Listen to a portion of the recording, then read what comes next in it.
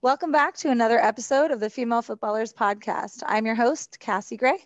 This podcast will feature all topics related to the female soccer player from the perspective of the player, parent, and coach. This week, we're consuming the news in the female world and came across a story that we think people feel strongly about. Many people have differing and polarizing opinions about this player and her pathway. As an organization who promotes all different pathways to the top, we feel it's very relevant to discuss. Olivia Moultrie is a 15-year-old American soccer player who plays on the academy team for the Portland Thorns FC in the NWSL. In 2019, she became the youngest American women's soccer player to turn pro at age 13. However, the NWSL age limit prevents her from signing a playing contract or playing competitively with the Thorns until she reaches age 18. She was also the youngest player to commit to a college team at UNC and accept a scholarship offer at age 11. Obviously, she gave that up to pursue her professional career. Just to note, FIFA doesn't allow young players to play overseas as well. This week, Olivia filed an antitrust lawsuit against the NWSL, alleging that the league, as the only acquirer of talent in the market, violates the Sherman Antitrust Act with its age limit. The suit asked for immediate action from the court by granting a temporary restraining order against the age rule so that Moultrie can play in regular season games during the 2021 season. Just to clarify, we don't know specific details about this lawsuit, and we do not personally know Olivia. We are going to discuss this topic and the topic of what age it is appropriate to go and play professionally. So without further ado, I am joined by Luis Arsenal, Haley Lucas, and Taylor Porter, which is some of our staff members here at Female Footballers and all former or current professional players. So welcome, you guys. Thanks for joining us. Thanks for having us. We are going to get right into it and kind of discuss the first topic that, we recently put out there on our social media about this topic. And we had a lot of differences of opinions on a multitude of things regarding this story. The first thing that came up was about equality. There was mention that in MLS, Major League Soccer for men, players, there is no age limit to when a player can join in the MLS. So that was the first thing that came up. And I would love to know your thoughts. How do you feel that NWSL has this age restriction and MLS does not? Anyone have some thoughts? Go for it. I can start. I think when I heard about this lawsuit, that was the biggest thing for me. Was just the difference in qualify as a player to play in the MLS versus the NWSL. Whether or not an age restriction should be placed on the MLS is the issue of, I think it needs to be equal, whatever that rule is going to be. And especially with other leagues, for example, the NBA, the NFL, MLB, there are restrictions on that. So it's kind of interesting that the MLS doesn't really have any type of restrictions at the moment, than that other leagues have kind of provided stipulations. But that's the biggest thing that stands out to me, is just the difference in what we're allowing female players in the domestic league to do versus male. Absolutely. Any other thoughts, Lou or Taylor, on the topic of kind of equality when it comes to this? In my opinion, I think that I have to piggyback with Haley in terms of like make it uniform across the board, because what we're finding right now with the year of having equal pay, equal everything for women, and now having this big discrepancy in terms of age restriction for female and not male, I think it does create, sort of like an age discrimination. And I think whatever the overall decision needs to be, I think it needs to be uniform, because I can see where she's coming from in terms of that's frustrating, because if she was a male at her age, she would be able to play, right? So now what makes it right? What makes it wrong? So I think there's something that needs to be addressed within the system and how the US kind of runs their deciding factors as to who has a restriction and who does not. Absolutely. Well, I think what's interesting is that, I mean, I don't know if it's ever happened in the MLS. I don't know if there are 15-year-olds, 16, 17-year-olds playing in the MLS like that many. I mean, this is kind of our first case for a 15-year-old girl to come up and say, I actually want to do it. There really hasn't been anybody to kind of question that rule. So I think it'll be interesting to see how they approach it, for if they're going to go along with the MLS rules or the same with any of the other sports rules, because again, they do have those regulated ages. And especially here in Europe, I'm not 100% sure what the rules are for young kids, but there are younger girls who are 15, 16, 17 years old in at least second divisions or things like that. So I think it'll be interesting to see how they approach it. Yeah, I'm not certain on international play as well, but here in America, the MLS players, many MLS players come in younger and younger every year. My husband played in the MLS for 8 years, and even in his first 2 years, he started in the league in 2002 and had a teammate, I think it was 16-year-old. His name was Craig Capano, and since then, there had been many. He was in the era of when Freddie Adu had been like the youngest player to join MLS. And, you know, when these players are so young and they join, it kind of brings me to my next topic with this whole, I don't want to pivot if we're not ready, but I know, Haley, you might have something on international players, because I think you play with some younger ones. Maybe before I pivot to a different kind of section on this topic, do you have anything to add from France where you're at? There are definitely high schoolers that are consistently training with us, and ones that are competing at the Division 1 level. So it's not super common, but in terms of how the system is set up, because there is no collegiate system in Europe, kids are funneled through a club system from the age of 10. So a lot of them start in a club academy situation and will eventually work their way up to the top team. So it's not unheard of for 15, 16-year-olds to not only be training with the top team, just like Olivia is with the Thorns, but they'll be dressed for games. Kind of depends on their skill level, of course, and kind of the impact they can make at that level. But it's definitely, their age is not what's barred from being on the field. Yeah, I think it's super interesting that in most things soccer in America, we try to emulate other countries in how we play, how we function, you know, in the last 20 years, changing a lot of the structures of youth soccer to match the academy programs overseas. It's interesting that on the female side, this isn't something we've discussed. However, it is on the male. Whereas in, like you said, internationally, it's happening on both sides overseas. So that is something to which we'd heard from some of our followers that was one of their biggest frustrations was this is not equal. It needs to be, you know, the same across the board, like you guys said. Any other thoughts on that? So going forward, the thing I was going to bring up, like I said, my husband played. There were many men that came in their teens and early 20s. My husband being one of them, he actually left his collegiate program his third year at University of Portland to go pro, and they had a program through Nike called Project 40, where Nike paid for certain players to finish their college online and go pro, which my husband did. And but since then, I'm not certain there are that many programs that allow for that anymore. But he came across a lot of players in their teens and 20s, him being, I think, 20 or 21 when he started. And it brings up the notion of like, what is our intention in the US with our soccer players? Is it to find the best talent at the youngest ages and funnel them through and get them playing? Or is it the opposite, where we want players who we can develop to have a long career in the game? And I think a good example would be being in the Bay Area, Christopher Wondolowski, who plays for the San Jose Earthquakes.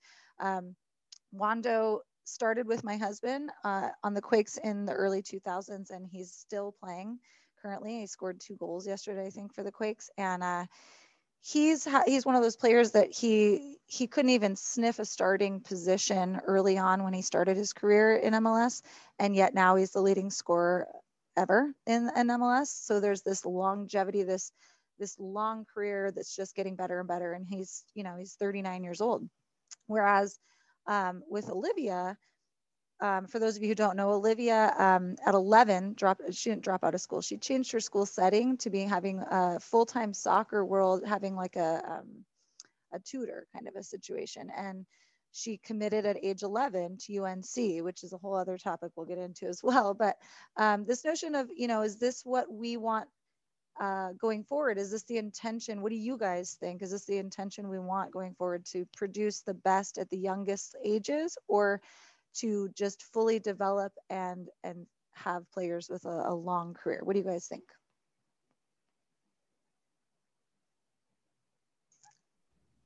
Go ahead, Lou.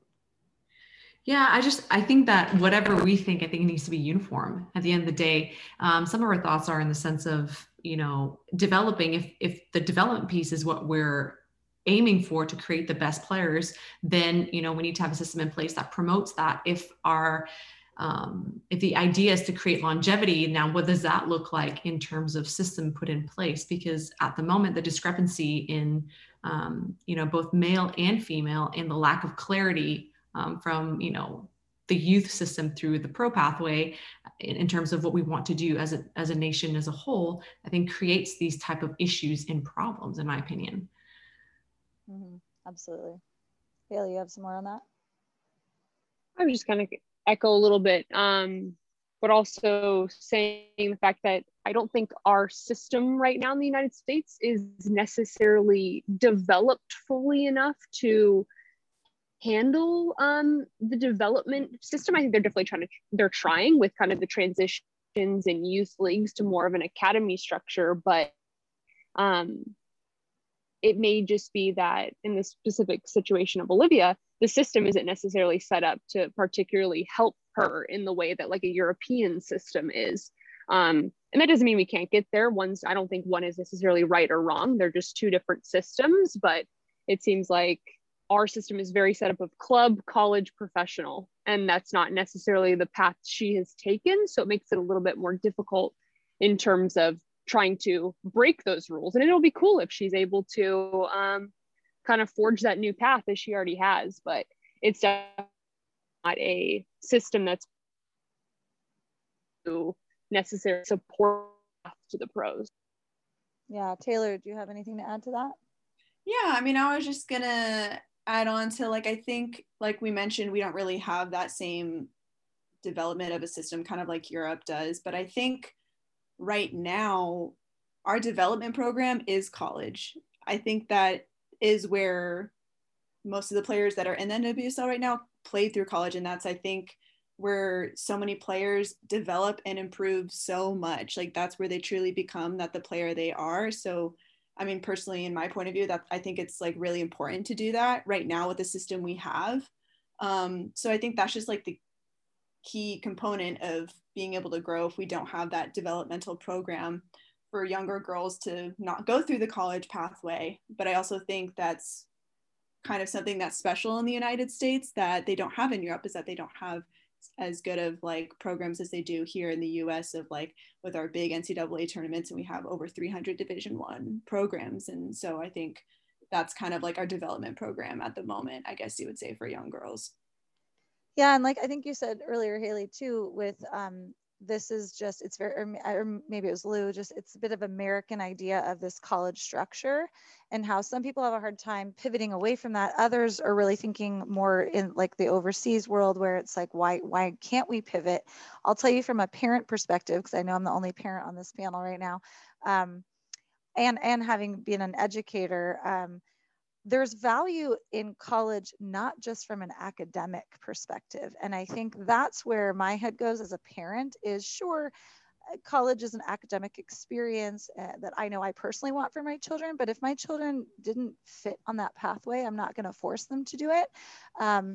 But what you gain on the non-academic side of getting an education here in a collegiate world is pretty valuable. And I guess when I think of this, having watched my husband again go through some of this on the MLS side, there were many men he played with who skipped that process.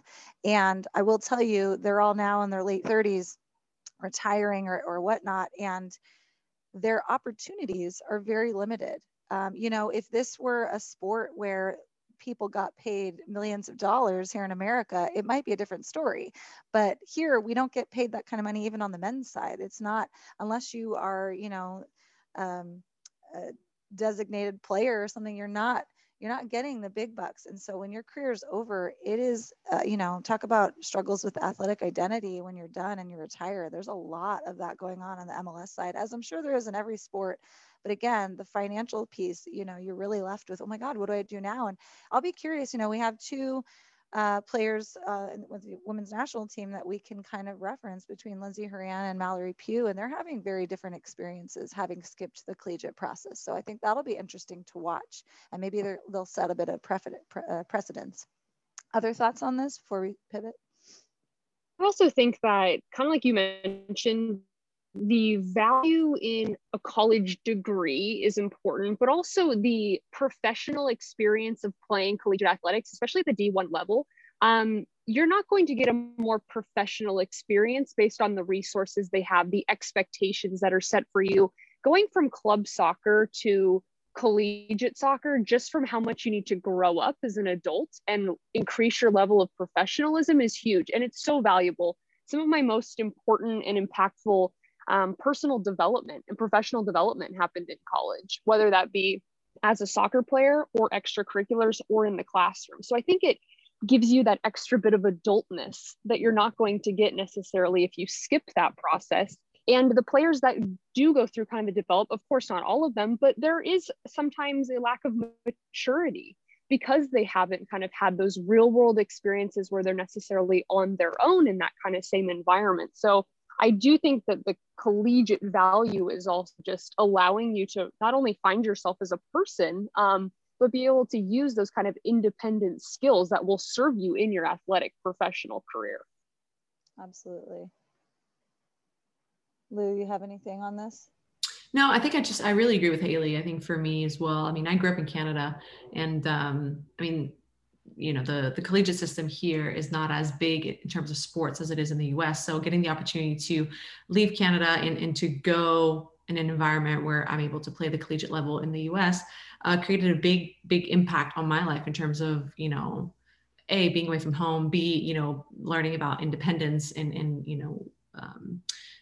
being held to a higher standard and all those things, kind of like what Haley touched upon. So I think that the collegiate system does create a big pathway that helps young athletes grow in the sense that it makes them in a way a little bit tougher to prep them for what's next. And it gives them a taste of what the professional life may look like, and gives them the tools to be able to cope with, adversities and obstacles that happen in that environment. So I definitely agree with Haley with that. Yeah. Taylor, any thoughts on that? Kind of already said. Yeah. I mean, again, I just think obviously we can all agree that it was crucial for our development. If I went pro at 17 years old, before I went to college, I would have been done with my career by now. So I just think, again, you learn so many things, not just within soccer, but outside of it, to build your character as a player. It just adds so much in your development overall that I think, I mean, for some people, it works out. Like we mentioned, like Lindsey Horan, who went and played in France, and she's obviously with the women's national team now, and she developed well, and she's a great player. And then but a lot of people actually go through the college route, and that's what makes them the player who they are. Because I mean, even we can, I know of Katarina personally, because she played at my soccer club, and I remember watching her, and she was a great player. And I think she became even 100 times better being at Stanford, and who knows if she didn't go to Stanford, if she would be the player that she is now as a crucial player in Lyon. So I just think it's obviously a player by player situation, that I think bringing it back around to what NWSL is going to do on how they want to handle this is like, it is very much kind of like a player by player situation, possibly, because it is very different depending on how a player can develop at that age. And I want to add a little bit about, you dabbled, Cassie, about the degree, and Haley too, about the degree, collegiate degree in the US. I mean, it is true that you do need almost nowadays to have a degree in order to be able to have something else to fall back on. And you bring a good point in terms of, identity crisis following, the retirement of your career, because I have a lot of friends of mine that they're Olympians, and they're 42, 3, 4, 5, and now they're going back to school to get a degree because they're having a hard time finding something to supplement, because those, quote unquote, glory days are over, so to speak. So I do think that the college pathway, in order for, especially in the US, and I would venture to say Canada as well, is important because of the degree that you're also acquiring, and you have something to fall back on or to go back to, or to pivot from once your playing days are over. Well, and I also think, when men, let's say men forego their college experience and they play professionally and then they might end early, there are a lot more coaching and soccer world opportunities for men than there are women. And I know that that's a conversation that we have sometimes is, there are opportunities for women to coach, but I would argue a little bit that the pay might be different. The things that we have to deal with as female coaches in certain areas and at certain levels might be different from the men's game, and that there might be different challenges having a woman not have a degree and coming out and trying to stay in the soccer world. Whether it's on, for example, again, sorry to reference my husband again, but when he stopped playing for the Quakes and he retired, he had a great opportunity to commentate. So he commentated for the San Jose Earthquakes for 2 years, and ended up actually winning an Emmy, which was kind of funny, but awesome. But, I don't know that there's that type of opportunity for women, there's not as many women commentators. There's not as many women owners and GMs. So many of the owners, GMs, technical directors that are in MLS today were my husband's former teammates. But on the women's side, we have one female GM in the NWSL. So that's something to think about as well. And I think also you can even, like, looking at all levels of it, like we talked about, you don't see women in men's sports, but you see tons of men in women's sports. Right. So like college soccer, for example, there are plenty of women's soccer coaches for women's programs, but there's still way more men for women's programs. And then all the men's programs are going to be mostly men. So, and that goes across all different positions. But yeah, it definitely is swayed in one direction, making those opportunities more. Yeah, absolutely.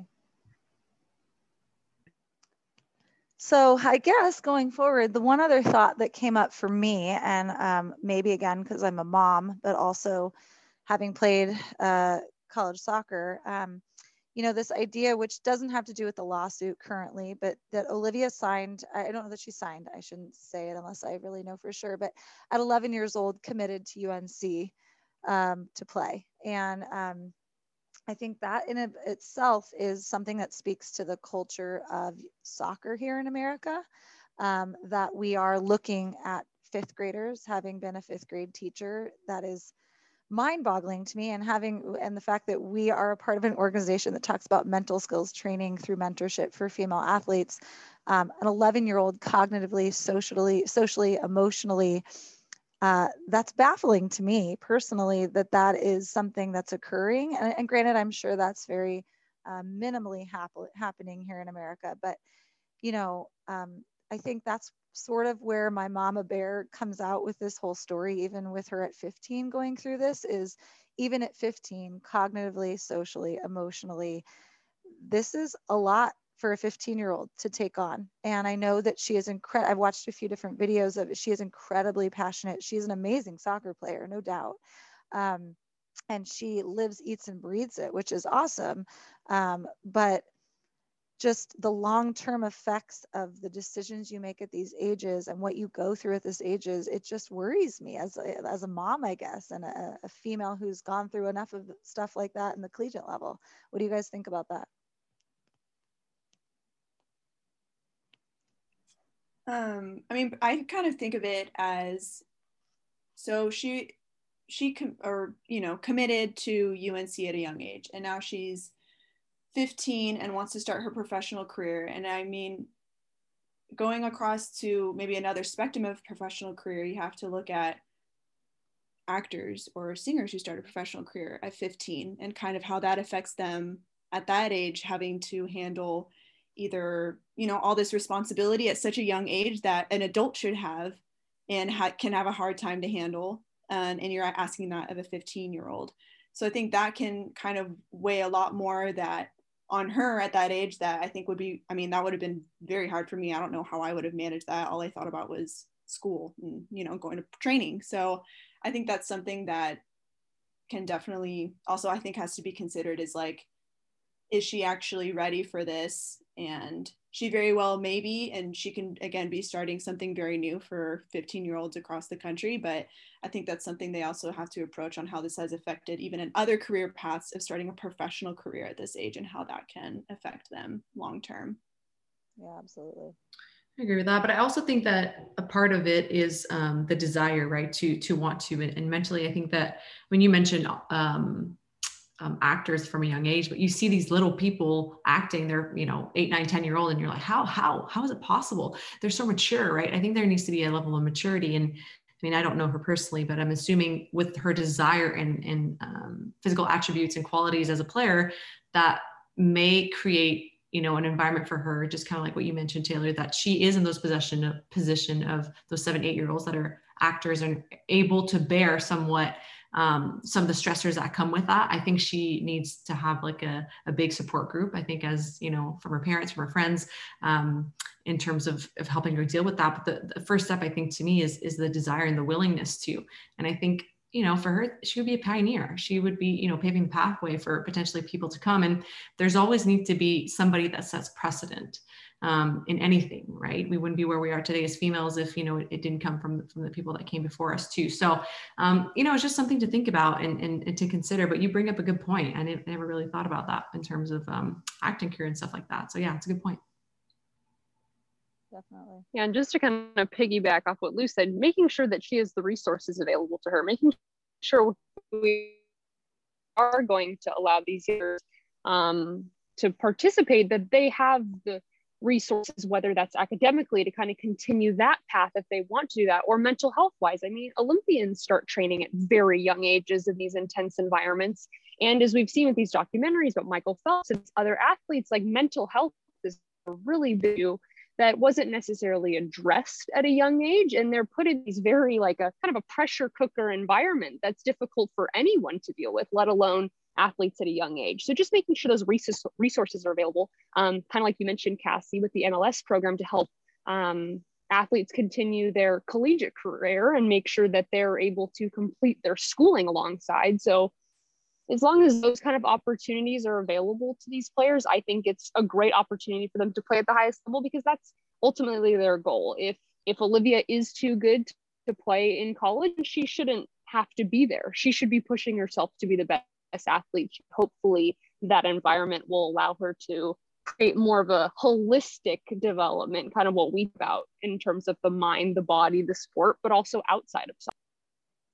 Absolutely. I think that's what I was going to say too, is just, there just needs to be resources in place. And I think that's where the mama bear comes out for me, is just to each their own. And just to clarify for you listeners, like, we are not saying this is a good or bad thing. We're just providing our thoughts. And I think that it needs to be known that we are supportive of Olivia Moultrie and we wish her nothing but the best. And she is quite a baller, but we do hope that the NWSL and other people around her are providing all the resources, capable. I know she has a Nike contract. I would hope, and who knows the logistics of that, but like, I would hope that there is stuff within that, just like my husband got to benefit from, because that was a huge reason why he chose to go pro when he did. And I think that as a parent, I know her dad is incredibly supportive. It's her coach.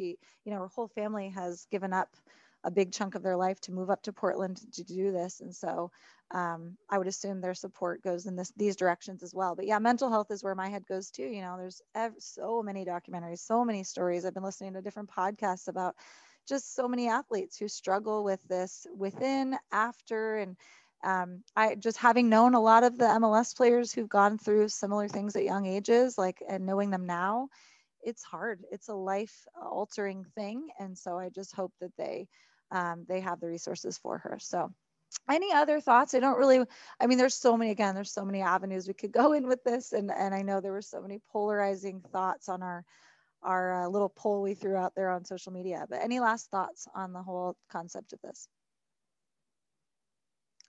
All right. Well, we will hopefully keep you posted on our social media as this lawsuit unfolds. And if you are a fan or not of the situation, we wish nothing but the best for Olivia Moultrie. And we just really appreciate you listening in today. Keep up to date. We will try to throw out a podcast episode weekly. those of you who live in the Bay Area, check our Instagram and our newsletter, sign up for a newsletter. We just opened a free clinic happening on June 18th for female competitive players. Also, we have a panel on mentorship coming up on May 18th with the Women in Soccer organization. So look for us on social media. And thank you all for chiming in on here, Lou, Haley, and Taylor. And we will be back next week. Thank you, Thanks, Cassie. guys. Thanks everybody for just tuning in. Bye-bye.